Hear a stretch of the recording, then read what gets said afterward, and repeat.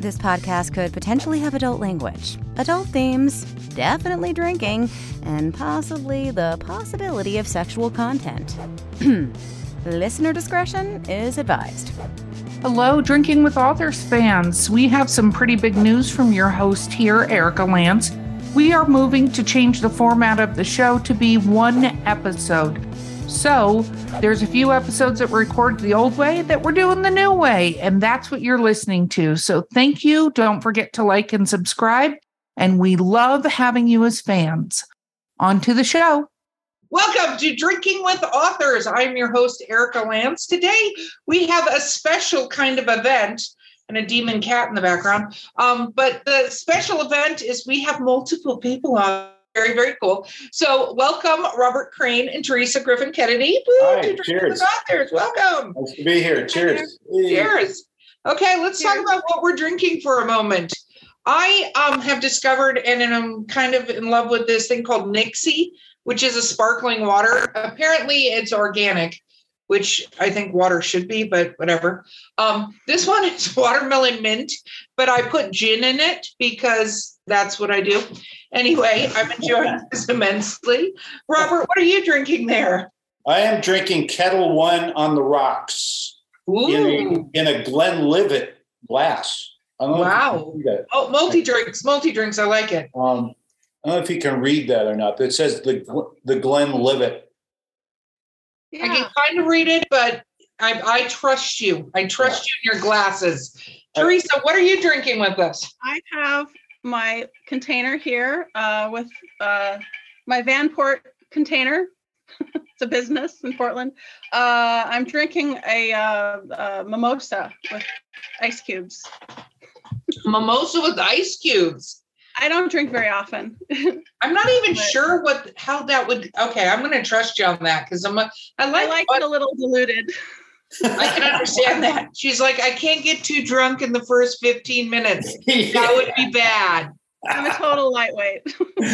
That's okay. I have a couple of, one of my co-hosts is allergic to alcohol, so she normally drinks tea. Shout out to JM. Okay, so you guys wanted to come on. There is actually technically three of you. There's one here in spirit, right? Yes. And his name is Joe Coyle? Yes. Joe Coyle. So tell me about the three of you, the tripod of epicness. Explain. Do you want to start, Bob? Yeah, I'll start. No, I had the pleasure of meeting Theresa on the internet, where I guess a lot of people meet nowadays, and we started sharing. Yeah, I saw the stuff she was writing, and she goes across the board. She writes fiction, nonfiction, reportage, poetry, memoir, everything. I was reading some of her stuff and I went, wow, this is really cool. Then I sent her a story that I pulled out of the cardboard box and she read it. And because Theresa has her own publishing company, Oregon Greystone Press, she puts together, different books and different subjects and genres. And we started talking about doing a short story book together. Oh. And here it is. Oops, there it is. And it happens to feature a photograph, cover photograph. I don't know if you can see it. Yeah. By Joe Coyle, the aforementioned Joe Coyle, who's not with us today. But Theresa and I traded stories. We liked what we were reading. And we said, let's expand this into more people. And go ahead, Theresa. Yeah, Bob actually was able to connect with so many wonderful people, and Joe Coyle was just one of them. He's an actor, and I Googled him. I did research, and he's an amazing actor. He's been in some really important films. He's a character actor. He's worked with everyone, Brad Pitt, Tom Cruise, all the major stars. And he's a really great actor, but he's also a writer. And so Bob got me in touch with him, and really Bob was the backbone of this entire project because of the people he knows and his old friends. And we got really amazing blurbs for the book. But I wanted to put together an anthology. And so I did a shout out here in Portland and didn't get any responses, which is typical. Portland is a really small town. And and Bob and I were friends on Facebook and had been chatting. And he said, I have this short story, would you like to read it? And I said, sure. And so he mailed it. And I actually have the original over here in my file cabinet. It's yellowed. It's probably 25 or 30 years old. And it's an amazing story because when you read between the lines, you see Bob's history in the story. And that's what made it so special. So this was a really demanding project because it was my first anthology. I had some issues with the graphic designer who had some health problems. And so there was a lot of touch and go, and it was very, very stressful. I learned a lot from it, though. But Bob was the backbone of the entire project. Wow. So. Wow. Yeah. And I was the editor. Yeah, you made it. Yeah, you can. I don't know if you can read this, but it says edited by. Can you read that?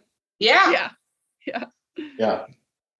So, what started this entire anthology project? Like, what was the genesis idea?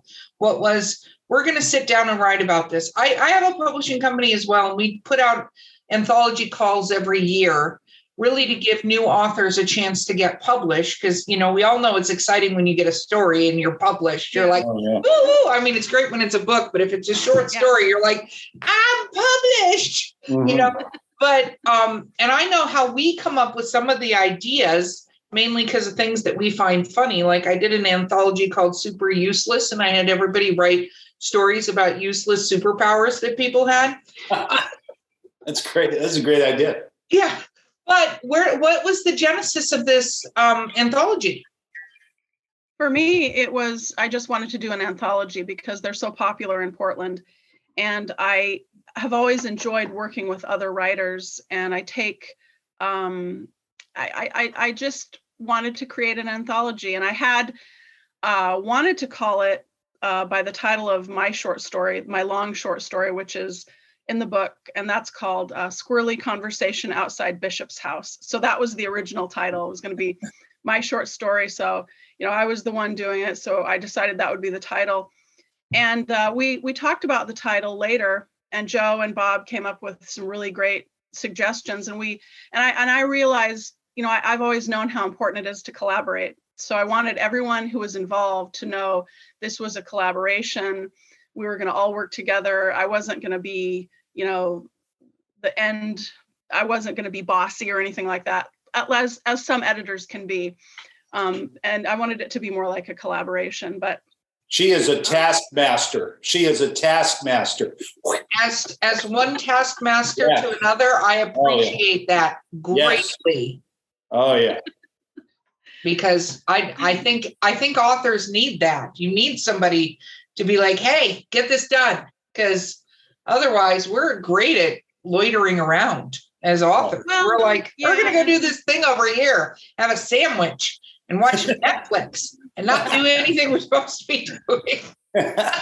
I feel like I'm a really good editor, but I have certain rules for myself. Never rush anything, and don't rush other writers, because when you rush, that's when mistakes happen. And really the biggest challenge of this anthology was the graphic designer had some health issues. And so he wasn't able to do his best. And so I had to get another graphic designer to finish the project. And once I did that, it was smooth sailing. That's the frustrating part for me as a publisher and an editor. I can do everything else except graphic design. And that's the most expensive part of publishing, because it's between $3,000 and $5,000 for a book. And that's the most frustrating part for me, is it's always coming up with that money to pay the graphic designer, because I can do all the other stuff, Yeah. And the thing that sold me on Theresa, I mean, I mentioned to you about all the styles that she writes in, and they're all excellent. I've seen across the board, and some of the other books that she's done for her company. Here's what sold me. She writes sex really well. Well. Oh, man. I was sitting here reading these short stories, and there's, some sexual content within the story. I'm going, this is not embarrassing. this is really, really good. And that sold Theresa for me. I said, yeah, I want to work with this woman. Man, she's good. Oh, that's Yeah. awesome. Yeah. And I love the giggling. The giggling is absolutely making this, and the lovely shade of red you're turning that is matching your lipstick. I do enjoy that as well.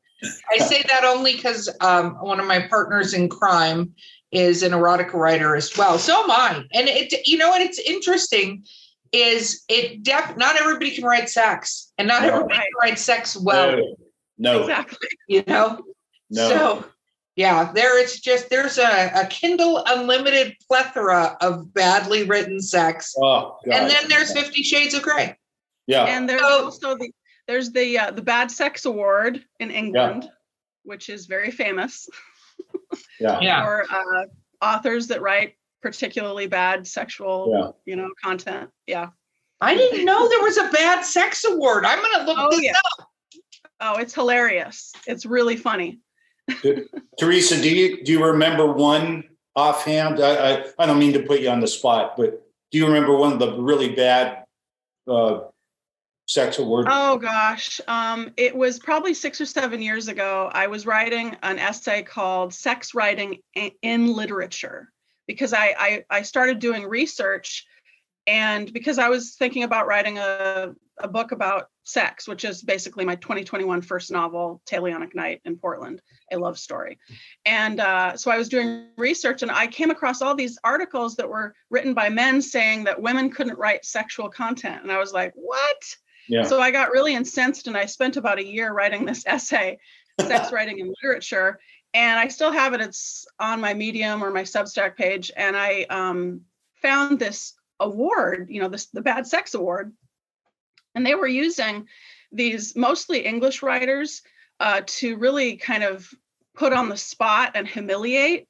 And it made me really angry, but I can't remember a specific one. Yeah, I didn't mean to put you on the spot. Just, if you could remember. Yeah, but I mean, comparing women's genitalia to oysters and things like that. I think Marquis de Sade was mentioned. Yeah. Well, there is an amazingly funny podcast. I think they're wrapping their final season, or they just did, called My Dad Wrote a Porno. And wow. It's an English guy whose retired father wrote a pornographic novel. Wow. And it is terrible. And the podcast is him reading this novel. Like, he reads a chapter, a podcast with friends of his, right? He reads the book aloud to two friends of his. And like, one of the first things his dad compares women's breasts to is pomegranates. They were like two dangling pomegranates. Oh, God. Just for the record, no woman wants her breasts compared to dangling pomegranates. And it's said in a way that's supposed to be alluring, but it is, if you ever get a chance to listen, it is one of the most hysterical, because his dad put this book up on Amazon by himself, posted it there, and they started doing this podcast. And of course, the book started selling like crazy because everybody's like, what the hell is this book? Right. Yeah. And so his dad continued to write them. He didn't get any better because his dad doesn't get that they're kind of making fun of him. And they're not doing it in a mean way, but it's just like comparing women's genitalia to oysters. I do remember one section of this article on the Bad Sex Award, and one of the authors was a man author from England, and he had written a passage comparing this male character's sexual prowess to being that of a jackhammer. He was a jackhammer. And that's another one. Never compare sex. Use the word jackhammer to, it's terrible. Yeah. My dad didn't write pornos. He just filmed them. Oh, wow. Yeah. So your dad was fantastic. He videotaped them. Yeah. Mr. Crane, who was your father? My dad was the late Hogan's Heroes star, Bob Crane. Oh, wow. I grew up watching, had a huge crush on. He was the quintessential cool guy, handsome, funny, smart. Yeah. Thanks, Theresa. Yes, no, crushing. He, Wow. he was a great guy. He should not have been married. He was married twice. But back in the 60s and 70s, long before most of your audience was born, there was the videotape explosion. Oh, what pray tell is a videotape, Robert? You got to. Yeah. Wow. Yeah, I know. See, you're too young for this. No, I'm 1973, my friend. 1973. I remember videos. I remember the great VHS beta tape war. Oh yeah. Yeah, I remember that. The Yeah. absolute wrong product won that one. Yeah. Yeah. And so everybody got a home video unit because it was instantaneous. You could do whatever you want and watch it back immediately. So, some people took it to the next step, including my father, and videotaped sexual encounters and, women who wanted to pose in front of the camera so they could watch it back instantly. And, it was like a moving Polaroid. For anybody who remembers Polaroids, they were still instantaneous images, but this was thousands of instantaneous images that you could watch back like that. So everybody was doing all sorts of, nefarious, non-sexual and sexual things on video. And well, I think that any product like that, people's first inclination is to go, how do we use this for sex? Yeah. Oh, yeah. Like, I feel like that's like the automatic thing. Like, well, how do we do that? Yeah. So, yeah. So, but what got you into, we're going to take both your stories here, but, Bob, what got you into writing? What made you decide to start writing? Well, I admired my dad's drive, and he was talented in certain areas. He was started on I'll make this short. That's okay. Started on the radio, and he was an incredible radio personality of the 50s and 60s in Connecticut, which is where I was born, and we moved to Los Angeles, and he was on the one of the major stations in Los Angeles. And then from there, he went into acting. And then the other highlight, of course, as far as I'm concerned, was Colonel Hogan, which my father was born to play. And he just had that, like Theresa alluded to, the quick, sarcastic wit, good-looking guy. It just all came together. And of course, the rest of the cast and everything. And they, such a bizarre idea at that time for Hogan's Heroes, but it all worked. And those were really the two highlights of his work as far as I was concerned. So, and that caused you to want to do writing? Oh, yeah. I totally forgot your question. I'm sorry. That's okay. It's cheers. Yeah. That's what we do here. It's the kettle wine is already kicking in. No. Yes. As I knew I was not an actor. I watched my dad do it. He was very comfortable and relaxed being in front of a camera. I knew that was not me. So what else do? You write about it. So I stayed behind the camera and started. I was very fortunate to, back in the days of magazines, hook up with magazines like OUI, which was owned by Playboy.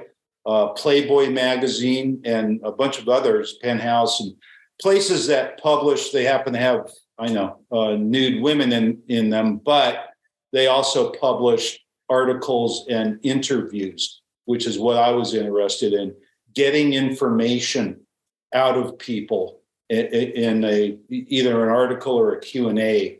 And that's how I started. I loved getting info out of people like you're doing with us. Yes. No, I think it's incredibly fun to do that. Yeah. So what transitioned you into writing books then? Just to take it longer, like, for instance, one of the people in our short story book, here you go.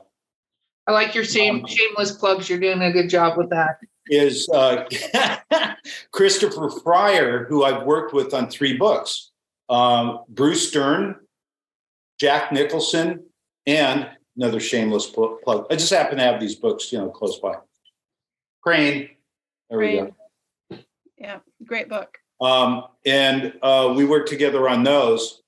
And in the case of Bruce Dern, we interviewed him a couple of times for different magazines. And then we thought, well, he's got so many stories. This guy is just a treasure trove of Hollywood stories. Let's expand it. So we talked him into a book, and we came out with his autobiography a number of years ago. And just to take it longer, because there's so many stories in it with these people like Nicholson and what have you. I worked on a book with Tom Mankiewicz. He was part of the Mankiewicz family. His dad was Joe, the director, writer. And he has, again, just a treasure trove of stories. So I had interviewed him, and then we expanded Tom Mankiewicz into a book, and just to give more space for more stories. So that's how the books started. Very cool. So then, Theresa, where does your journey begin, my friend? I felt the inclination to write when I was 12.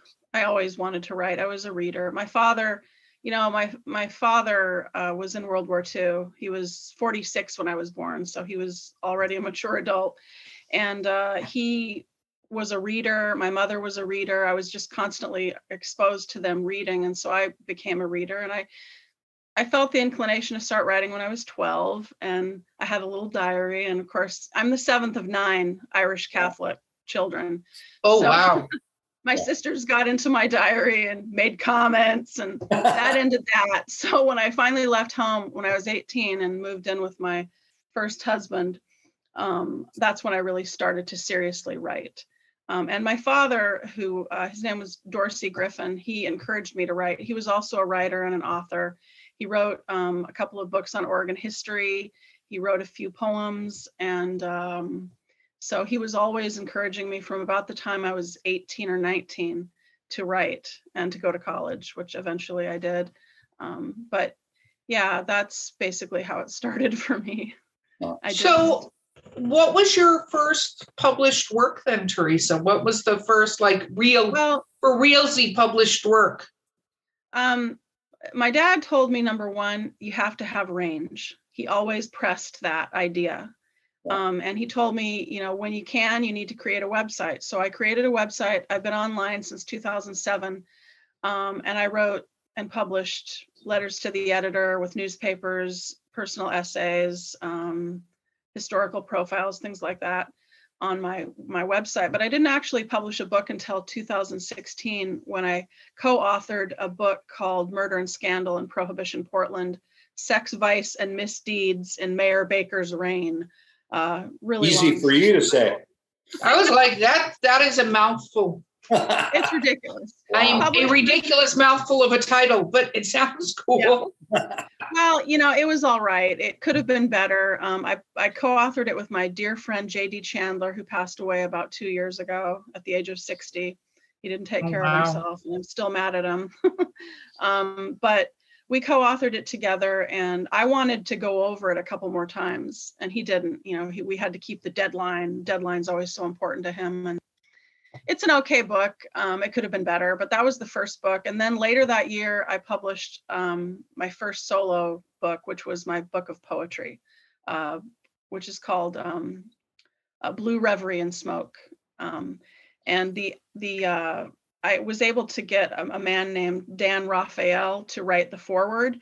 And Dan Raphael is a really, really prominent poet in Portland, Oregon. Anyone who's in the poetry scene knows who Dan is. So I asked him if he would look at it, and he said, well, I can't promise you anything. I'll have to read it first. And I sent it to him, and he read it, and he loved it, and he wrote a really wonderful foreword for the book.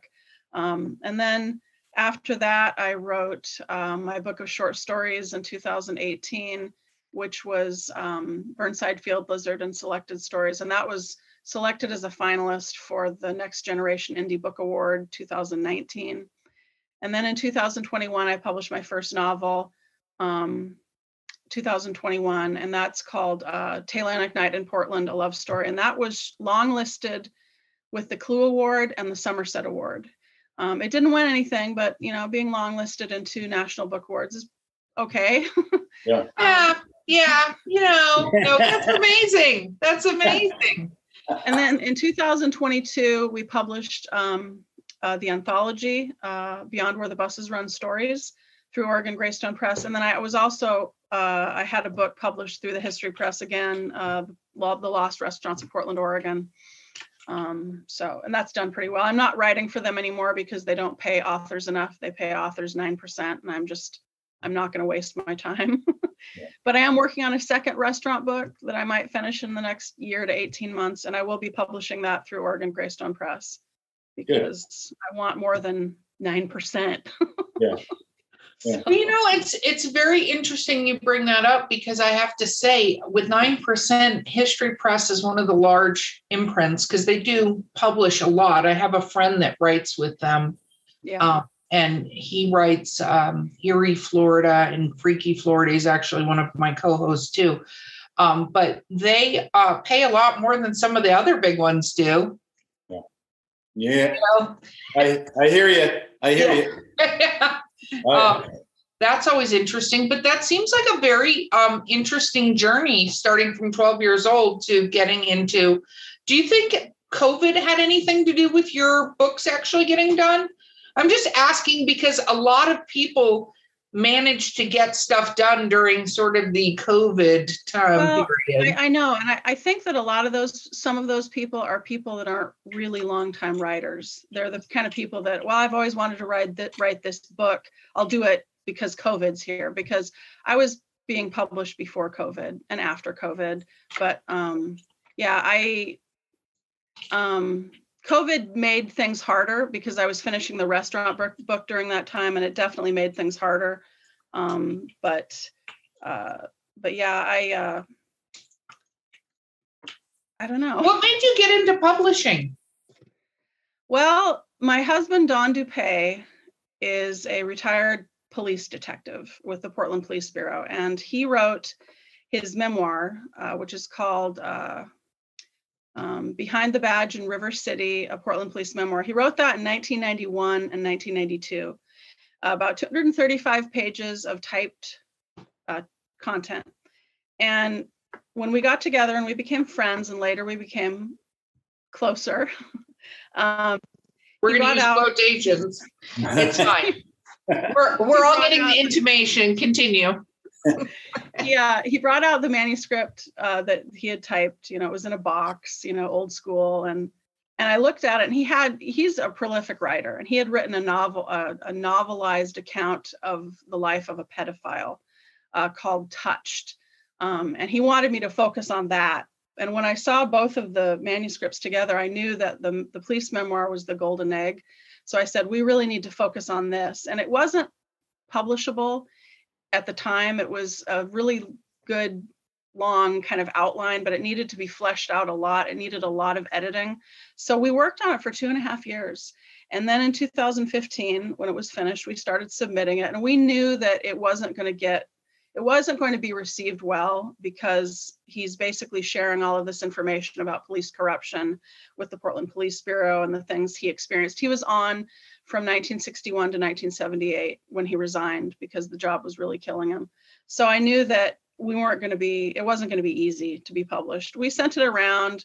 We got the usual rejections. There's a press with Portland State University. I can't remember what they're called, but they looked at it for a while, and then they passed. They looked at it for about 3 months, and we were emailing back and forth, and they finally passed too, because it's too controversial. They didn't want to get involved. And so we realized really the only way we were going to see this book come out is if we published it ourselves. So we got in touch with a woman named Patricia Marshall. She runs Luminaire Press, and she taught me a lot. And she said, you don't want to self-publish. She said, you want to create a name. And I came up with Oregon Greystone Press. And she helped us publish the book, and that was really how it started. And he published his second book, which was a novel, in 2019. called Frank's Revenge, Albina After Dark, which is kind of a novelized account of various things he saw. But it's also, it's a novel, it's fiction. And he's in the process of, we're in the process of publishing his third book, which is called The Tainted Rose, Stories from a Portland Detective, also nonfiction. So Dawn and I decided that we would take William Randolph Hearst's advice when he said, if you own the newspaper, you can write what you want. So we're like, okay, we need to take the bull by the horn, Yeah. Oh my God, I like that. I love that you said that. Hey, listeners, you know me, Erica Lance. You're just listening to me in the podcast that you had. But guess what? I'm doing something new. Yeah, she's joining me, Mark Muncy, the author of the Erie, Florida book series in Erie, Appalachia.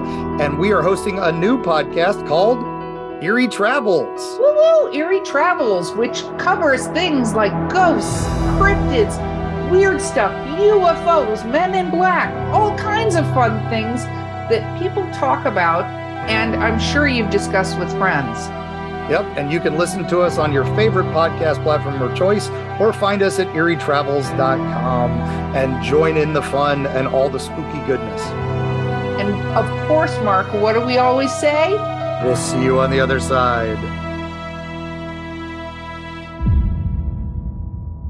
So, you've written this anthology. Let's talk about gathering all the authors to do this, because we actually haven't on this show talked a lot about getting together a bunch of people to do something at the same time, because it's hard enough trying to get yourself to do something at the same time, but other humans, right? So, how did you solicit the stories? Well, it helped that Bob knows everyone. Bob was really the one that was able to get all the great writers, and it just worked out so well, Well, the easiest part was Theresa and me working together. Then once we got other people involved, it becomes, complicated. But I think my opinion is, I think we got some really good and varied styles out there. The aforementioned Chris Fryer, the aforementioned Joe Coyle. Then there was a woman named Kari Hildebrand, and I found these in a box, and I sent them to Theresa, and I said, use any of them, use none of them, whatever you want to do. And she liked 4 of them because they're really short. So they became kind of buffers between the longer pieces for the book. Because you have, Theresa's got 2 stories, and so we have to space those out so they weren't just back to back. And, so the way it worked out, I thought was kind of good with buffering and different styles and like that. Yeah. Kari Hildebrand's stories were really just very good, very original, very, very touching, very sweet. I really enjoyed them. And so I think you did send me 4, and I think I used all of them. I think so. Yeah. 3 of them are shorter, and then one of them is a longer short story she wrote. But and then Christopher Fryer's story is the first story in the book, Hunting License. It's amazing. He's such a great writer. It's really, really good. And then Joe Coyle's story is it was a very interesting story, and I had to read it a couple of times. I'm still reading it. It's very mysterious and really makes you think. Because he's a great writer, and then of course Bob's story, Wingding, a wonderful, wonderful story, very long, short story, and just a wonderful story that a lot of the best critics who provided blurbs were able to read and really see things in between the lines, and it's just a wonderful story. So that has to be interesting, being an editor. When did you start editing, Theresa? Well, my father goes back to my dad. He told me when I was 18, Theresa, I think you could be a writer. And we talked about it. He said, you have to start keeping a journal every day. You have to write every day just about what's going on in your life. And I did that for 15 years before I finally went into college when I was 35 and completed my college education. But he gave me so much good advice over the years. And I'm sorry, what was the question again? I loved wherever you were going with that, but it was about when you started editing. When I started editing, okay. I remember it well. When I started reading like an editor is when I realized I could edit. And that was probably about 15 years ago. I'd be reading a novel or a book and I'd think, that's dumb. I wouldn't have written it that way. And so I really actually started editing in 2015. Well, no, in 2013, when I started working on Dawn's memoir. We worked on that for 2.5 years. I had to kind of, I was basically in charge of the whole project. And it was really demanding. We had to go over everything again and again. And it was hard for him because these were horrible memories. And he was, oftentimes he would get upset and he'd have to take a break. That was when I started editing. And, it's a good book. It's filled with mistakes. We did do a second edition in 2016, the following year, where I was able to correct some of the mistakes. And we were able to include an additional story and include additional photographs. But it's a quintessential first book. It's got the punctuation's crazy. That's on me. I'm still learning how to use apostrophes and commas. And but that was basically my first attempt at editing. But I've learned over the years how to edit well. And it just means going over things and doing a line by line edit 50 or 60 times. For example, my book, my novel, Taylanic Night in Portland, there were a couple people wanted to know who is your editor? It's so tight. Who is your editor? And I'm like, I'm the editor. Nobody edited that book. I did. You can do it. People say, oh, you can't edit your own work. You have to have a professional editor. Not if you're an editor. You can do it. I've read several books over the years written by authors who maybe only wrote 1 or 2 books, but they worked on it for 10 years. So by the time they're done with it, it's as clean and tight as it's ever going to be. And that's basically what I've learned about editing. You just have to go over it again and again and again and hope that you were able to get a good graphic designer. I think that's true, but I will say this. I think you're a little bit of an exception and not the rule. One is I don't think anybody should take 10 years with their book. Must go faster. And yes. I have met many editors that can't edit their own work because I think it takes a certain mindset to be able to relook at your stuff. Even as a writer, going through it certain number of times, at least like for me, I start getting like, I'm not even seeing what's on the page anymore. Even if I do the different font and print it out and all the other stuff, I'm like, I have to sometimes just let it go because otherwise I over edit my work. Yeah. I that's exactly right. And I agree with you there because especially young people in their 20s and 30s that want to be famous, and they say, I've been writing for 6 years and I'm not famous yet. I haven't made $1 million,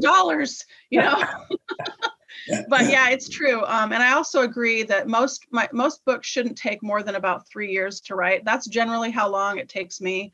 It took me 3 years to write my novel, about 3.5 years. It took me 3.5 years to write that restaurant book, which that was a nightmare.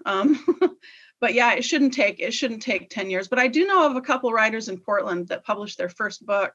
One woman, I think she said she was working on hers for 12 years. So when she published it, it was really, really tight. And it's a charming book. It's very charming, but definitely not written the way I would write a book. Yeah.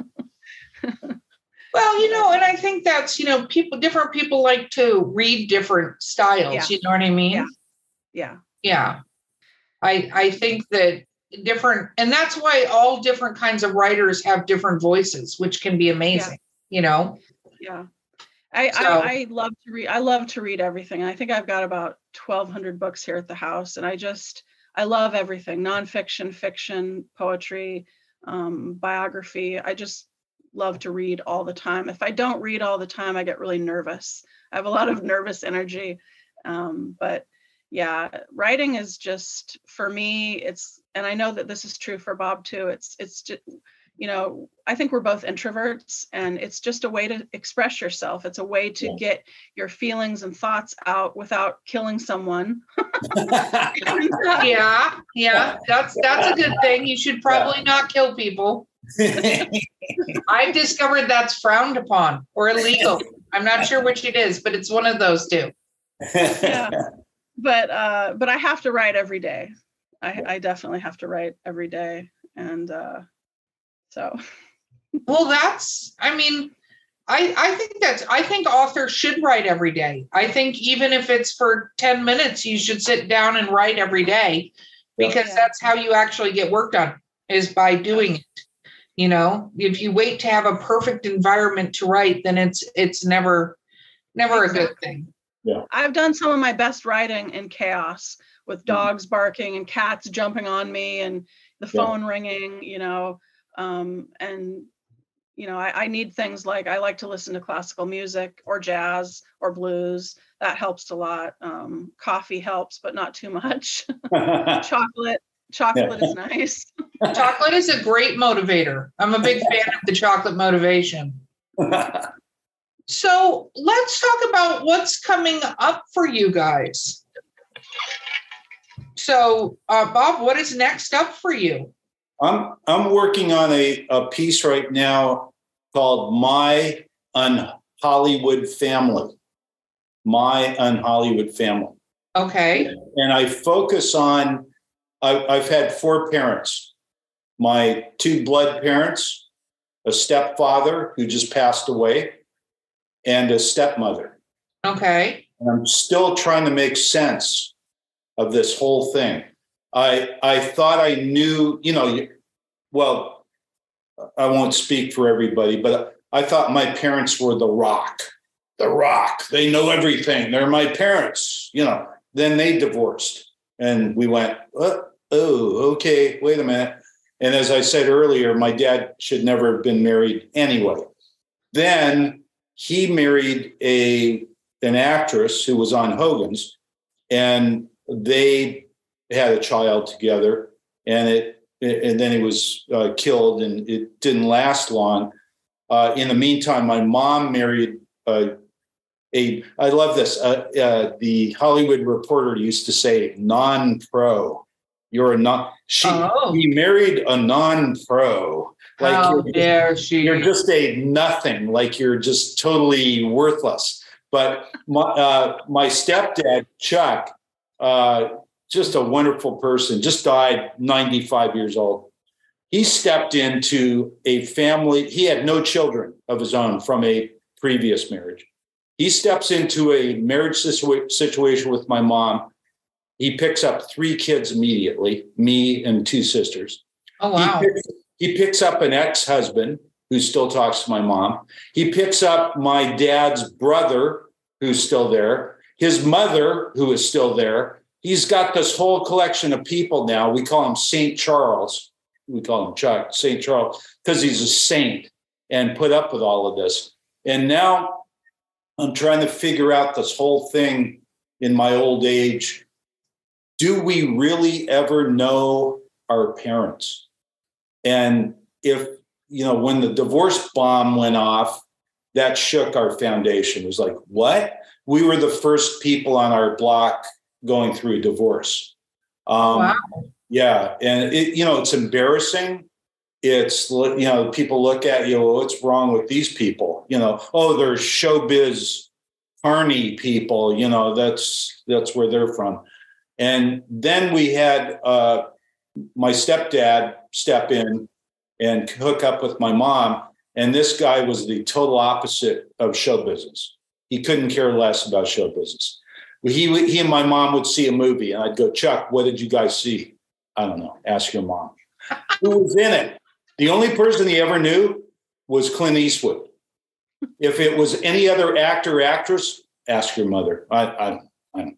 And it was such a refreshing thing for our family, like this real non-show business person that we just loved him so much. Anyway, long story short, this is what I'm looking at now and writing about. That sounds wonderful. I love that title. Yeah. That is a great title. I love that. Also, the child of divorce. I was 6 when my parents divorced in, I think, 1971 or 72. And I honestly thought it was my fault. I thought, because back then nobody talked to you. They didn't talk to me. They didn't sit me down, and they didn't talk to any of us and say, we just don't get along. All of a sudden, my dad just left, Oh, God. So, yeah. And how long did you carry that on your shoulders that it was your fault? Oh, gosh, probably for 6 or 7 years, and then I eventually, you grow up and you realize it's not my fault. But when it happened, I really did think it was my fault. Yeah. That I had done something. I'd been naughty. It must have been me. Yeah. Wow. Yeah, no, my parents divorced when I was really young too. So, I think it's very interesting also when you think of how family dynamics like that have changed. You know what I mean? And it sort of cyclically, it went from the 50s housewife sort of thing. Yeah. To free love and all this stuff. And, oh, wait, you don't have to get married forever. Like, I think it was a thing that you did have to get married forever, Yeah. That's what you did. And if you didn't, it was like, what's wrong with you, Yeah. Yeah, no, I agree 100%. So, Theresa, what's next on the books for you, my friend? Well, we're working right now to finish Dawn's 3rd book, which is The Tainted Rose Stories from a Portland Detective. There's 4 stories. The first story is about some jewel thieves he arrested. The second story is about the troubled women of Albina. So women that he arrested, women that he had to deal with. He's very compassionate towards women. The third story is about his Black girlfriend who was murdered in 1980. And her name was Artent Thomas. She was really beautiful, and she was viciously murdered by an ex-boyfriend who found out she was engaged to a white man who used to be a cop. And so that's the third story. The fourth story is about how heroin came to Portland, Oregon. And so it's basically about his career. So that's the book we're working on right now. I just started writing a second book on restaurant history, which I am calling A Second Helping, Revisiting Portland's Lost Restaurants.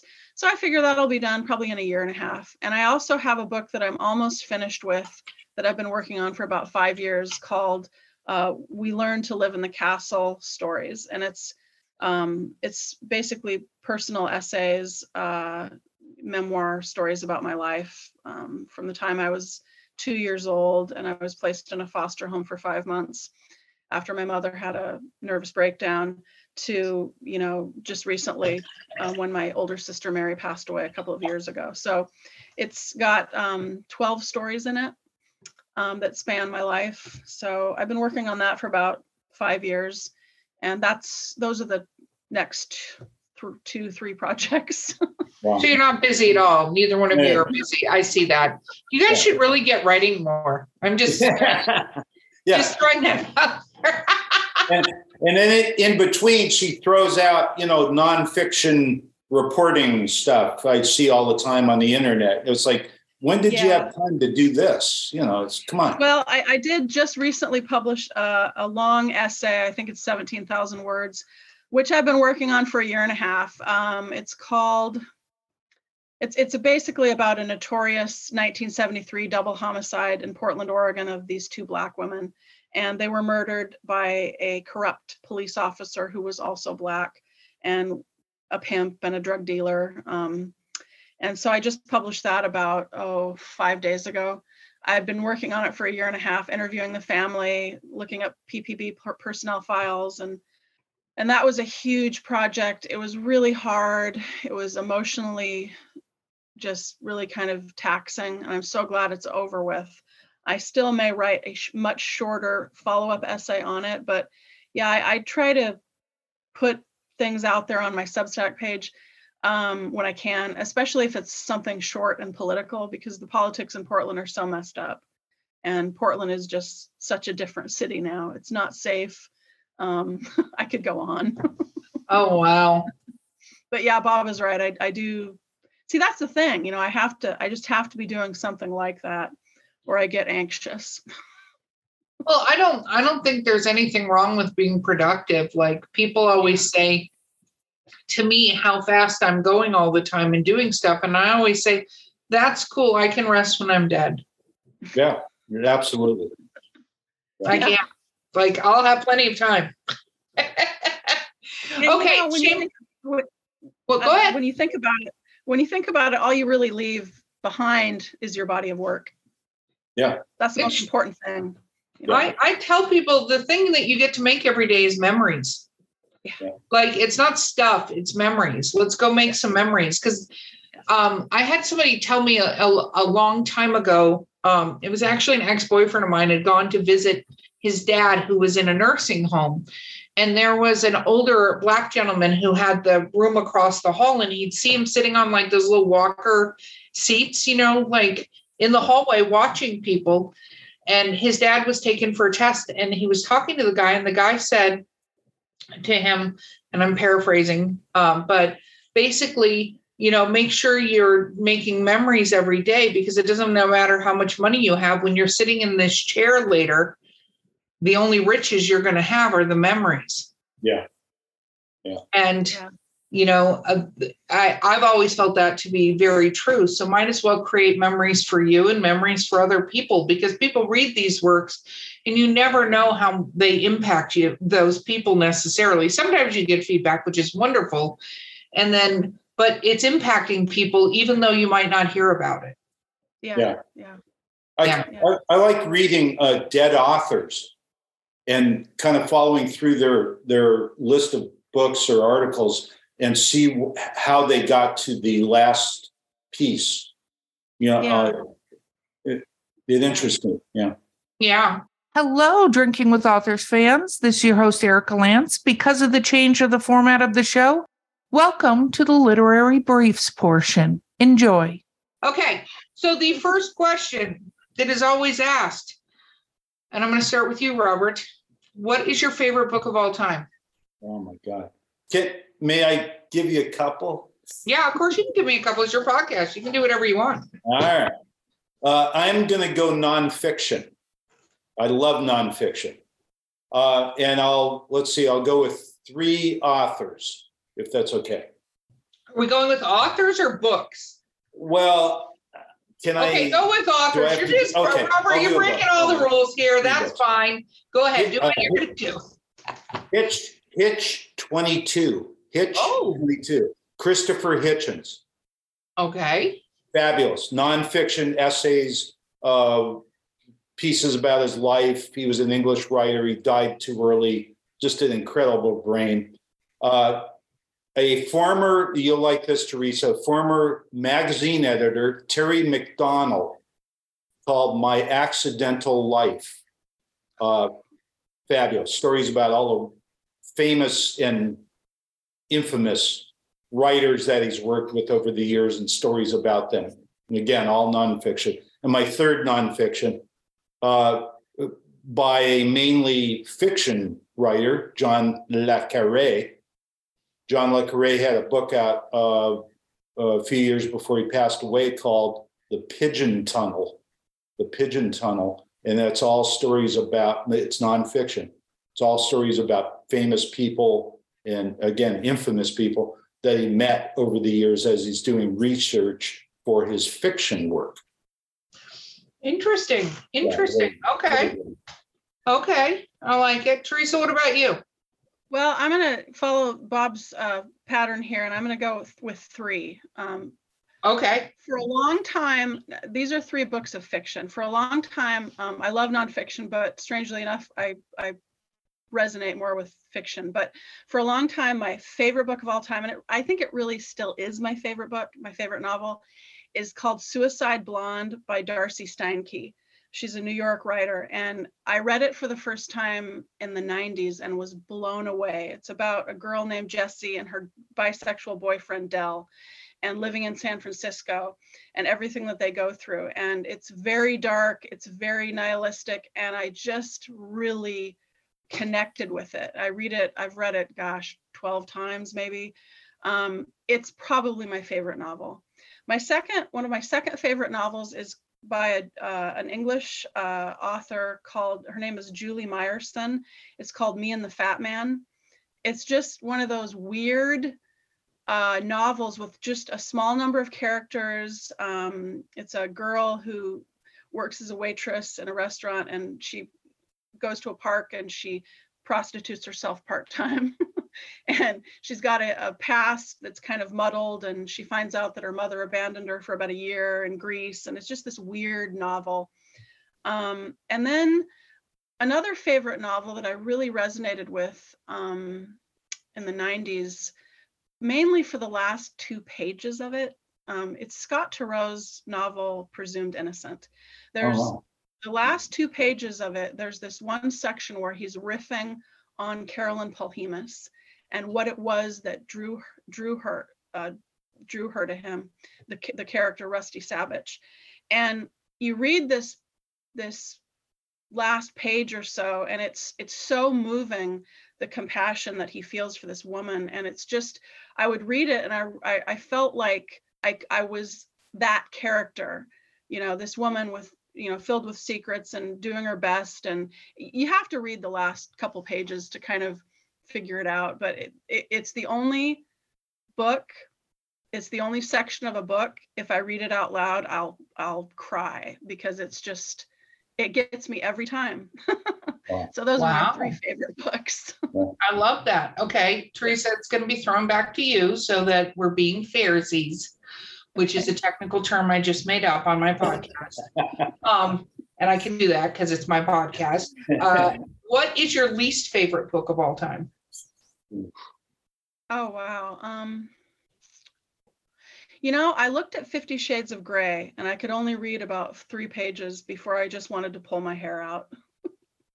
That book makes me want to punch babies. It's terrible. She was a fan fiction writer, so she's not really a writer. I mean, I know that sounds elitist, but well, I'll tell you this. I know a lot of fan fiction writers that are great writers. Yes. I think that is not, especially when they have it over time. There's some that are amazing, some that are not. And just like writing about the characters, what she did was grab the coattails of something. I mean, she has $1 bazillion.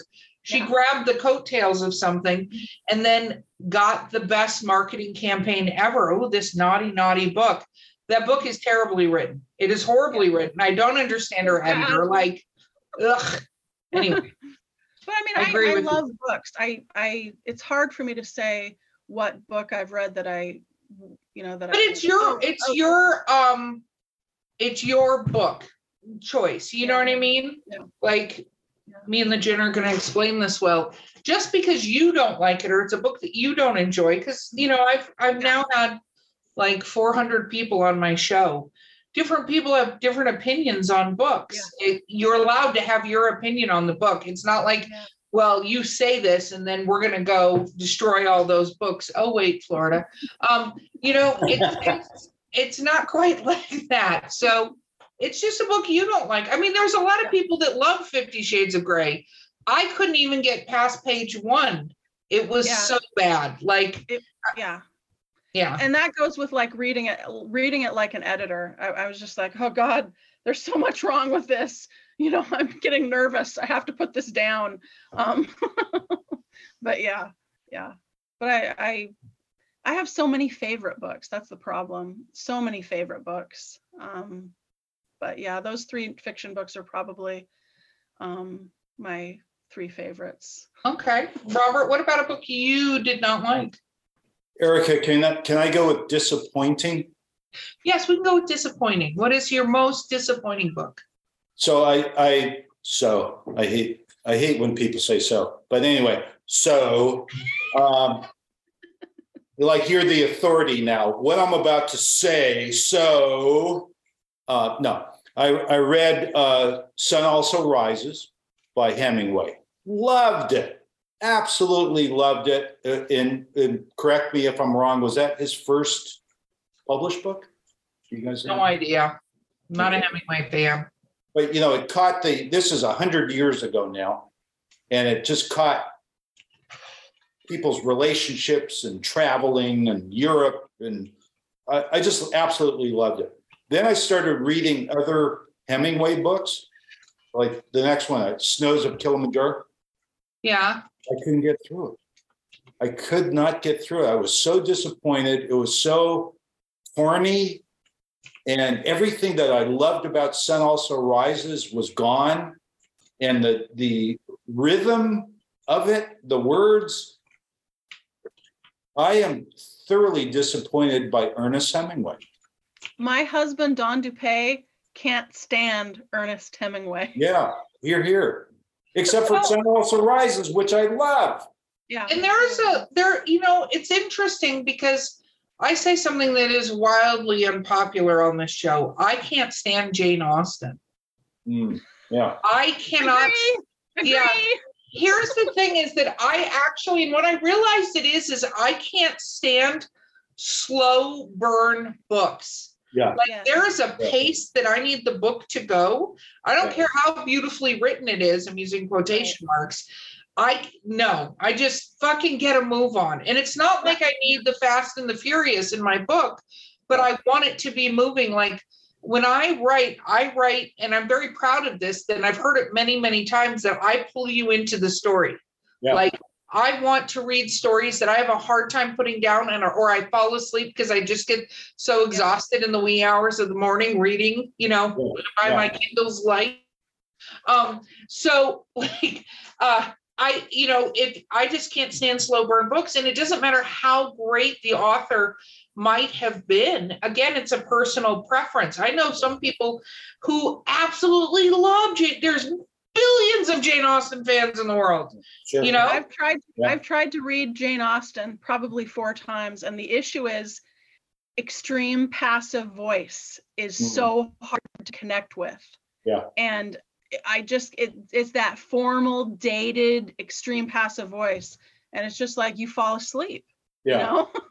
Yeah. And the thing is, we're told that we're supposed to love these writers, and then you read them and you go, what? Yeah. Well, you know what I think would be, not that they do this in school anymore anyway. I don't know that there's a lot of assigned reading because my kids is growing up. They're now in their mid-20s. We're allowed to read whatever the crap sticks they wanted to do a book report on, which led to a book report on Twilight. But, I think that if they taught the classics, I'm using my quotation marks, for what they were, like, we're going to teach what passive voice really means. Here is Pride and Prejudice. Like, to get it, because I think that when you go, this is just a great work of fiction. Well, it's a great work of fiction to some people. That doesn't mean it's a great work of fiction to other people. Yeah. And I think that if it was phrased differently, like this is a good story because of this, it changes the narrative on reading that story. Yeah. But, it's kind of like a lot of the books, I think probably most of us on this particular call were forced to read. Like the only book I remember reading in school from the required reading list, I'm about to take that back. I liked The Catcher in the Rye. Yes. Yeah. I also liked To Kill a Mockingbird. I love To Kill a Mockingbird. I still have to read that. I still have to read that. That was school reading, my friend, but I think it takes, like, you have to end up really Lord of the Flies. So I take that back, 2 or 3, because Lord of the Flies is really interesting because a lot of people talk about it as if they've read the book. Yeah. Where they just have the Cliff Notes version of the book, but it's so actually true so much to this day about what happens in a societal situation. Yes. It's just, anyway. Absolutely. Go on forever with that. Okay. Now all those books are burned now anyway, so you can't read them. Yeah, it's true. It's true. I mean, luckily I have copies, but it's true. My favorite book of all time is called Bimbos of the Death Sun. Who wrote that? It's a mystery writer named Sharon McCrum. And this was written a really long time ago. I'm very fortunate that friends keep finding copies in used bookstores. Wow. But it was written, and you could tell she had to have been in this environment before conventions and nerd cons were cool and they were like in the basement of hotels. It's a murder mystery set at one of these old-timey conventions. And having been a nerd my entire life, like I knew these people in this book. It was the first book I ever laughed out loud while reading. That's great. Actually, you know, when you have an emotional reaction when you're reading a book, and not just like, it's kind of like watching TV where you're like, that was really funny, versus when you watch it and you're actually laughing. If you're by yourself, you know. So can never judge a book by its name or cover. So let's talk about your favorite book that was turned into a movie or a TV series where you think they did a good job of it. Theresa. Well, okay. The one book that makes me laugh, I mean, from start to finish, without a doubt, is Fear and Loathing in Las Vegas. That was done really well. Oh God, that's the funniest book ever. That's a good one. But you know, there's another book I just recently got. I got a 1929 copy of it, and it was turned into a movie in 1930 with Paulette Goddard. It's called The Ex-Wife. It's by Ursula Parrott, and it is one of the best books I have ever read. It was published in 1929 anonymously because it was a scandal.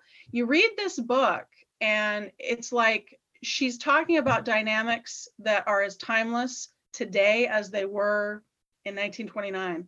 It's one of the best books, and that also was turned into a film. But yeah, I've read a few books that have been turned, you know, I actually read only part of it, but The Count of Monte Cristo with Richard Chamberlain. I love that film. You know, the book is good, but the film is better. Okay. Robert, what about you? I'm going to go nonfiction book again, All the President's Men. Carl Bernstein and Bob Woodward. I just watched the film directed by Alan Pakula for the 8th time the other night on Amazon, and got a refund from Amazon because it stopped a couple of times during the showing and did the little circle thing. So I got my $3.99 back. But that's the 8th time I've seen the film. Every time I watch this film, I see new things. I read the book when it came out back in the 70s. Again, you know, it's all about the end of the Nixon regime. And the fact that they concentrate, the story is really the two writers. And I love reading about writers. And it's their story. It's how they are, you know, one guy is a new guy at the Washington Post. The other guy is working on Metro or something, and how they know that they are better when they work together.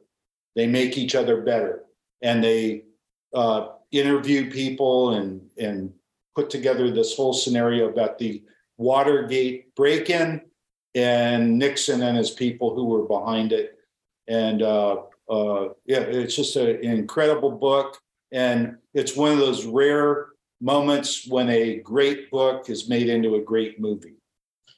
Very cool. Now the opposite. Where did they do a terrible job translating the book to a movie or a TV show? Oh, wow. Robert, you're up first. Wow.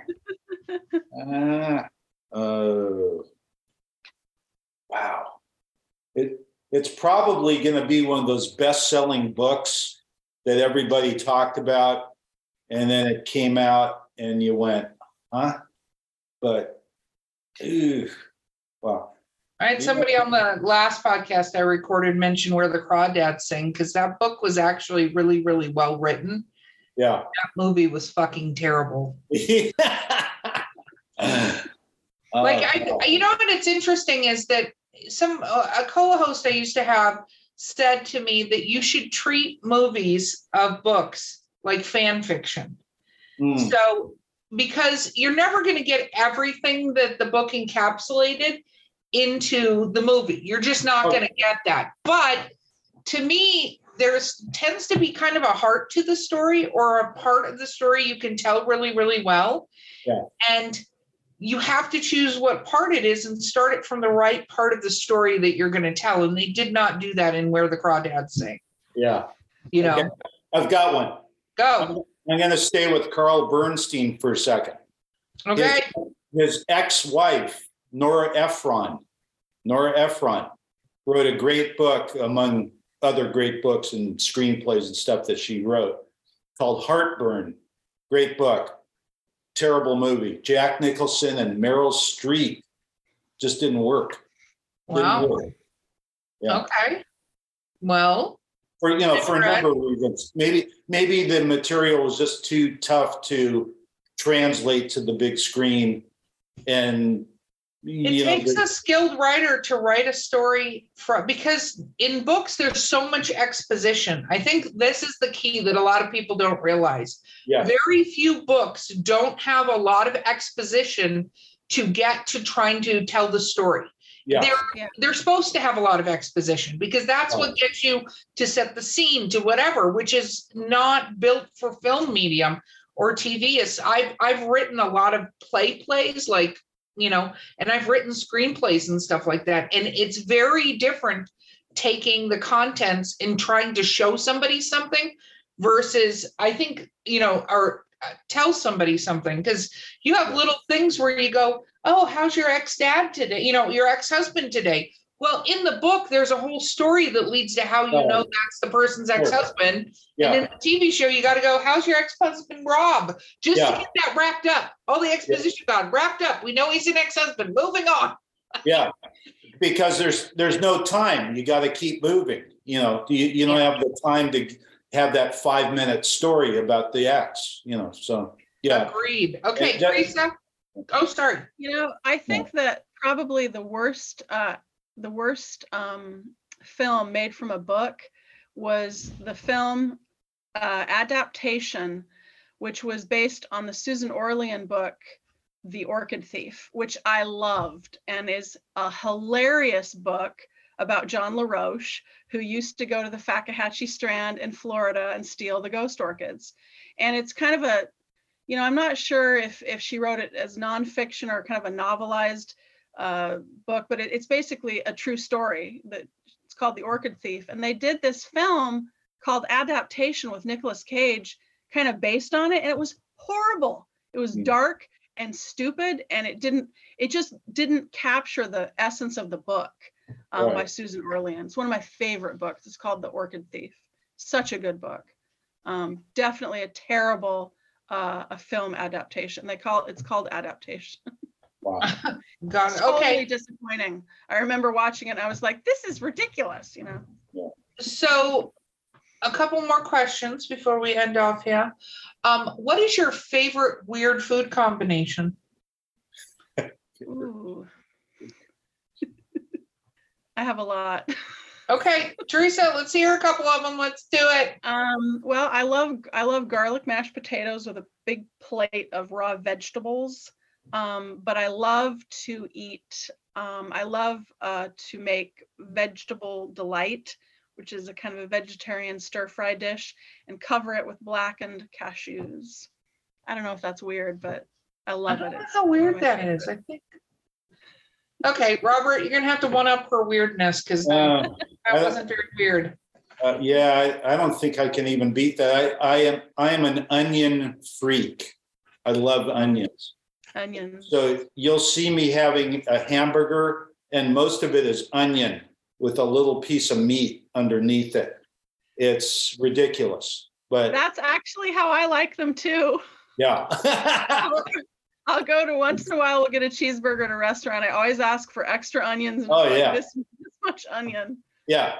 My wife will say, why don't you have a hamburger with that piece of onion you have? It's ridiculous.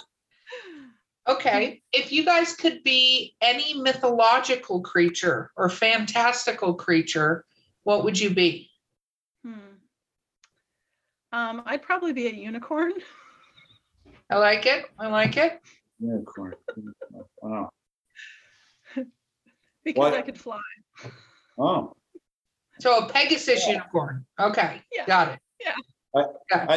I don't have a character, but yeah, I'm going to go with flying. Anything with flying is. How about a dragon, Robert? Do you want to be a dragon? They're pretty. No, I don't want to be that large, and I don't want to like breathe flames and stuff. I just want to take off and fly. Okay. I don't know what that is though. You could be Yeah, a no. Griffin.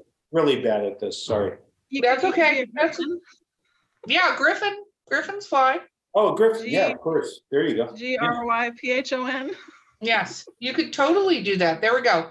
Okay, so final question, then we'll do some shameless self-promotion. If you could go into any literary world, actually, I'm going to ask you two questions. So I want this one and I want one other one from you too.